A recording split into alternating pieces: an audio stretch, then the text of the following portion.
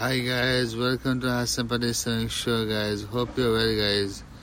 Today I'm going to talk about being patient. If you're not patient and if you rush and make quick decisions, to solve your life out, that's not going to work out. So don't be rushed and be patient. Have trust in Allah. As Allah says in the Holy Quran, Allah does not burden on the soul more than you can bear. And there are so many other verses in the Quran talking about patience. So if things are not working out, be patient, make abundant dua.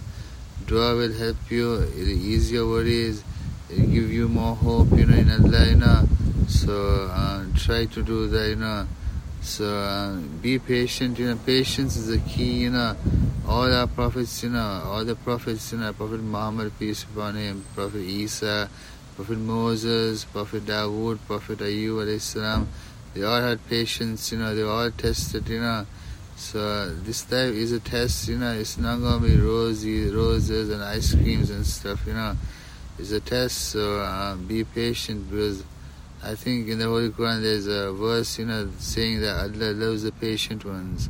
So be patient and keep going, Don't give up, No prophet ever gave up, Even if they were killed, they never gave up their iman, they trust in Allah, they believe in Allah.